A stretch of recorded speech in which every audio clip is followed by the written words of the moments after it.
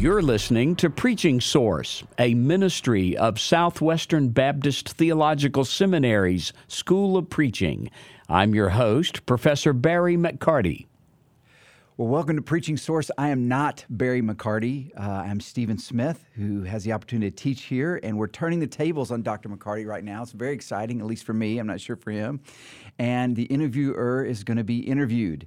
And so, Dr. McCarty, it's odd to say it, but welcome to Preaching Source. Well, thank you. I'm happy to be here on this side of the microphone Absolutely. today. All right, well, let's jump to it. A couple of autobiographical things that I think are significant. We know you as this world-class, nationally renowned parliamentarian, where you're taking the rules of parliamentary procedure, adjudicating them, and applying to the current situation. But your history, however, is as a pastor of 4 churches. Is that correct? Yes. You were president of a college at one point, had your hand in preaching as well as administration. What I'm most interested in as we talk about preaching and delivery today is you went from Bible college to a master's in preaching, but then a PhD in rhetoric. So why a PhD in rhetoric?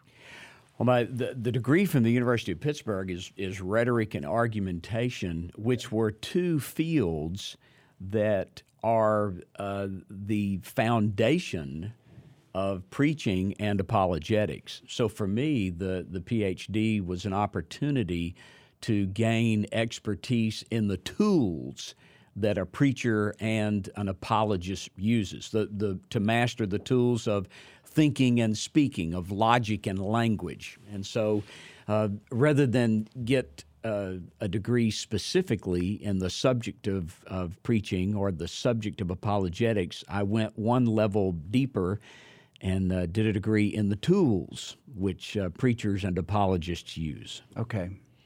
Well, that's fascinating. I have about 100 questions about that, but let me just ask one. Are there rhetorical tools that can help a preacher be more effective?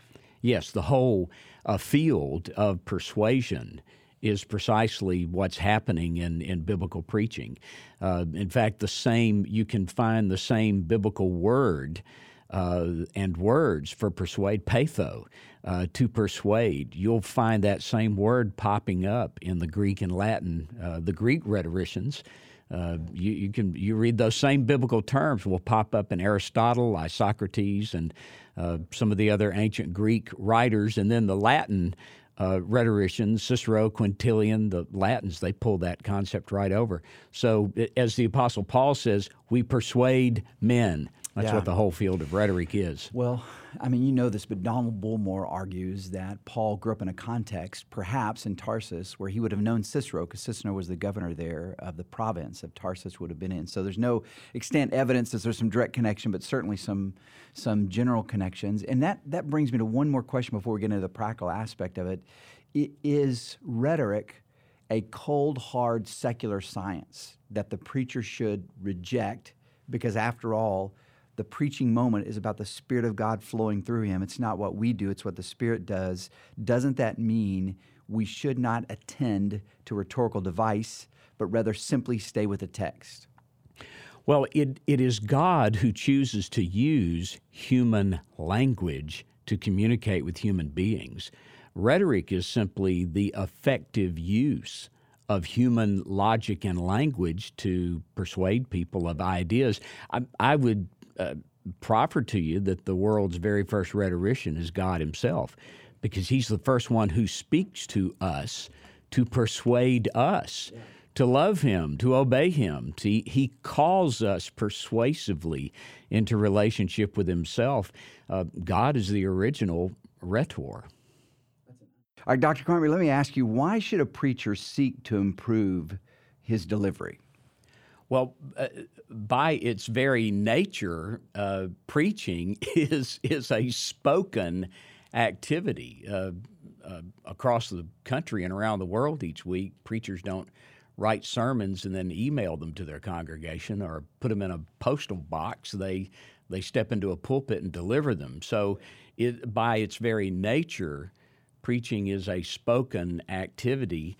And that's a part of its real power, is what the human voice can do things to the human heart that that the written letter can't do. I think it was Plato. Well, Plato didn't like having his lectures or dialogues written. It's believed that his students actually wrote his dialogues, but and Plato was suspicious. He of the writing Right. things It down. challenged memory. Yeah, he said it's the spoken word that is alive. The written word is but its ghost.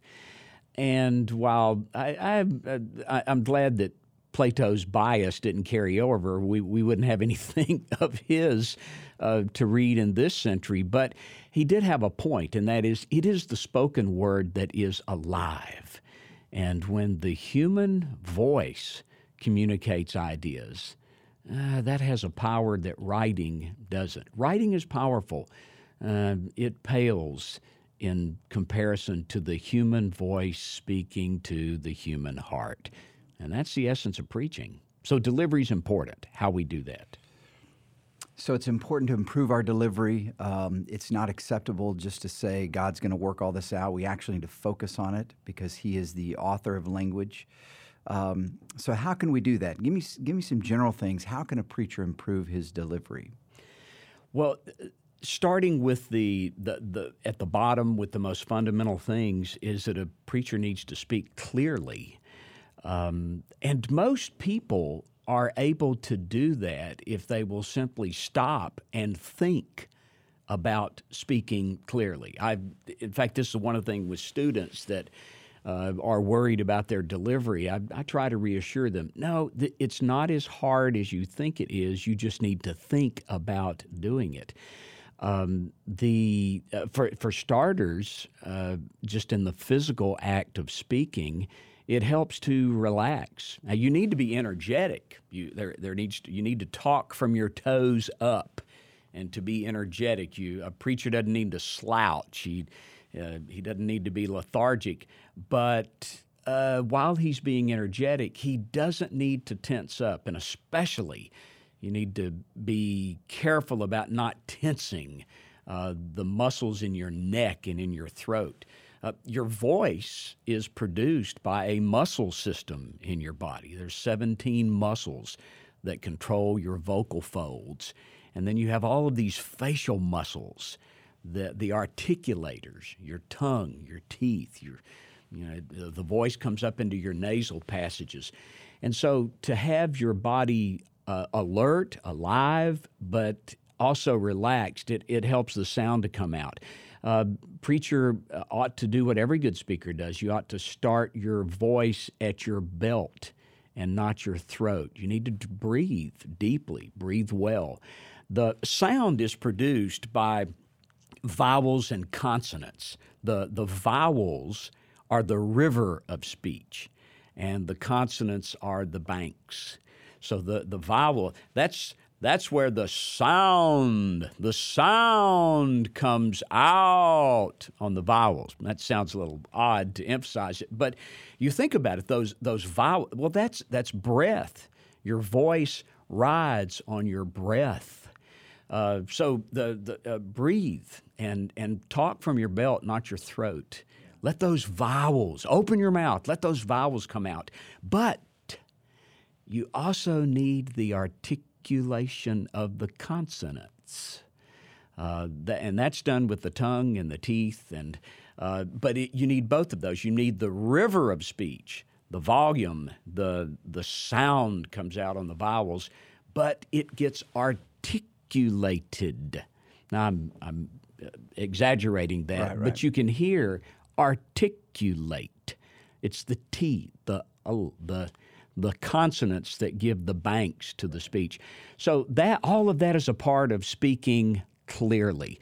And while there may be some people who need to overcome a speech impediment, some people may need to overcome bad habits. Most of us know how to speak clearly. We just need to not be lazy and need to think about it. I would add one other thing, and that is if you want to speak clearly, make sure you speak properly. I think I think a good English dictionary ought to be on the desk of every preacher, like a Gideon's Bible is in a hotel room. It ought to be there. Would you recommend one? The American Heritage Dictionary has been my dictionary of choice for years, largely because they are famous for their usage panel. And now that also could be a whole nother podcast. I hope we'll do that on how to squeeze all the use out of your dictionary. Yeah. And the neat thing is that there are smartphone apps. I carry in my pocket right now on my iPhone is an American Heritage Dictionary app. It's a pronouncing app. Yeah. It pronounces the words for you. There's no excuse for a modern preacher to ever mispronounce any word. Look it up on your app on your smartphone and get it to talk to you. I also have Merriam-Webster's dictionary. I have even the shorter Oxford English Dictionary. And all of those dictionaries have pronouncing functions. So, hey, in the day of technology, take advantage of that. So knowing how to pronounce your words and speaking clearly, I would say that's the foundation. Okay. And then a second thing, I'll give you three. A second thing is that you want your voice to be animated. Normal human conversation has variety in it. It's animated. There are changes in pitch, volume, and rate. If I'm telling you about the first time that I took my tiny little grandson now you see how naturally my voice got quieter. It slowed down, and the pitch got lower because we're holding this little baby. Well, that's a natural to lower the pitch and the volume and the rate when you're holding a little baby. But then the night in a convenience store when a large man with a knife came bursting out of the doors toward my car, there's danger. Or the time we went down the rapids and I lost the paddle and I almost fell out of the rapids. We'll see that your voice, your rate picks up and your voice gets higher and it gets louder. That's that varying of pitch, volume, and rate according to the emotion of that's very natural in speech. So again, like speaking clearly, if the preacher can simply think about what am I saying right now? Is this a quiet passage? Is this a low passage? Is this a soft passage? Or am I saying something that I need to bang with a hammer of volume or pitch or rate? Yeah, it's part of being text-driven because that's embedded in the text. You're just representing what's already there. Exactly. I think it would also behoove a lot of preachers to give some extra thought to the interpretive reading of Scripture, is to look, hey, those commas are there for a reason. Those periods do something. Those paragraph breaks, those marks of punctuation are there because there's a break or a shift in the flow of thought. So paying attention to the content of the words and reacting emotionally to them. And that would bring me to my third, and really this is the most important suggestion. And if you want your delivery to be alive, see what you say. The ancient Greeks called this effect enargia. It means Aristotle says, it means to put before the eyes. That whatever you're talking about, you need to help your listeners see what you are saying. And the vivid images, now we do this stylistically through metaphors, we do it by telling stories, but the power of description is an incredible rhetorical force. And that's not just stylistic in choosing the words that you're saying, it's also physical in your delivery. Because as you see what you say, if you're describing a scene, a preacher who's describing, say, the Apostle John at the cross of Jesus, he was there. He was a witness. He saw the soldier pierce the Lord's side with the spear. He saw the blood and the water coming out. And for a preacher to tell that, to describe that. The more that the preacher can see what John saw, he will feel what John felt. And your listeners pick up on that. It's an important principle. You cannot push a listener into feeling a certain way, but you can draw him into that feeling. And you need to get into that feeling yourself. You need to see what you're saying. You need to have a vivid realization of what you're saying. And that's what the Greeks called enargia. When Quintilian picked it up in his Institutes of Oratory, he called it vividness. But the idea is seeing what you say and then placing that before the eyes of your listeners. Enargia. I think it's probably the single most powerful rhetorical effect is to feel the appropriate emotion for what it is that you're saying by seeing it and being in the scene and then drawing your listeners into that scene. Let's talk about the preaching moment for a second. So, preachers in the pulpit, should he read his sermons? Some guys do that. On the other extreme, memorize, so no notes, or extemporaneously? What do you recommend?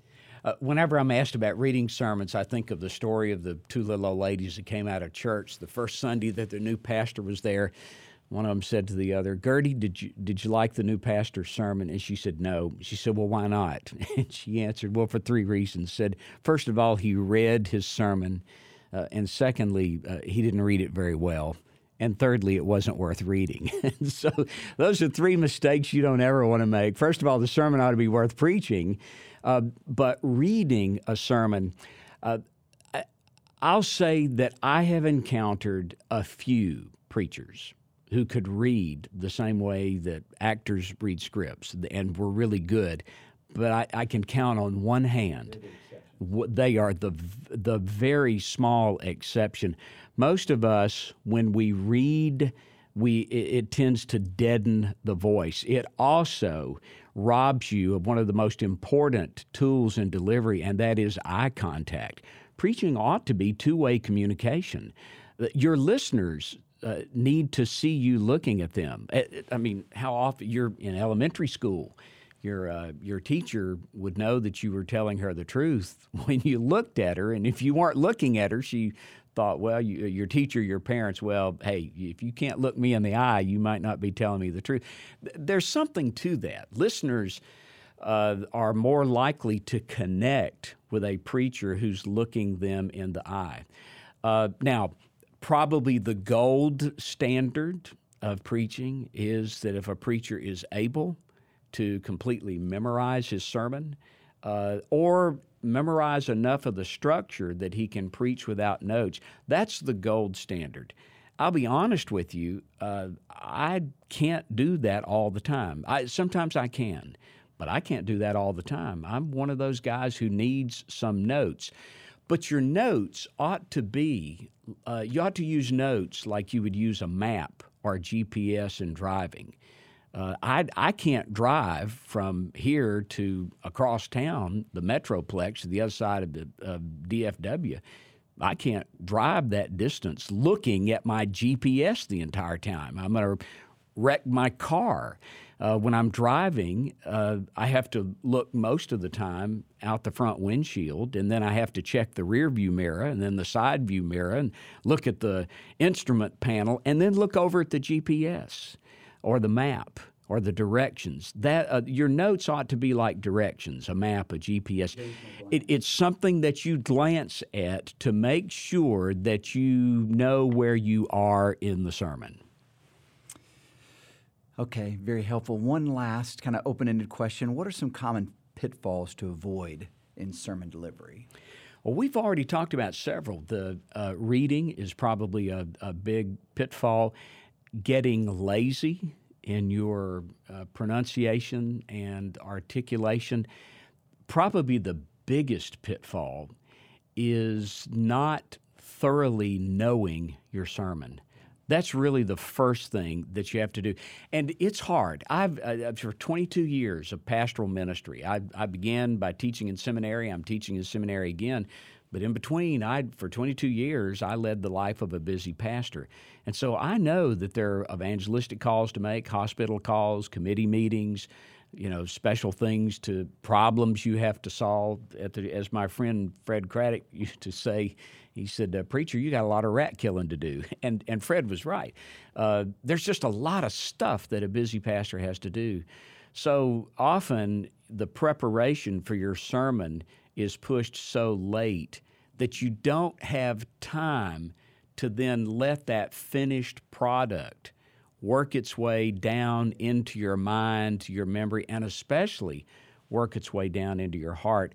So I would say for most preachers, make sure that you build in time after the sermon is written, after it's done, that you can just lay it aside and let it rest for a little bit, but then that you can have time just to put your feet up and think about the sermon. That'll really help you in the moment of delivery. Yeah, that's great. Dr. Patterson used the metaphor of marinating. I like that. Yes, Because that's a good metaphor. If you're scrambling, and I've been there as a pastor, and it's Saturday night or Sunday morning and you're still putting touches, it has not, it's not a part of you. It hasn't gestated and gotten down in you so you can work out what God's worked in you. So extremely helpful. Dr. McCarty, thank you for this. Oh, it's my pleasure. I'm happy to be on this side of the microphone for one of the Preaching Source interviews. Excellent. Thank you so much. It's very helpful. It's fun. I learned a lot.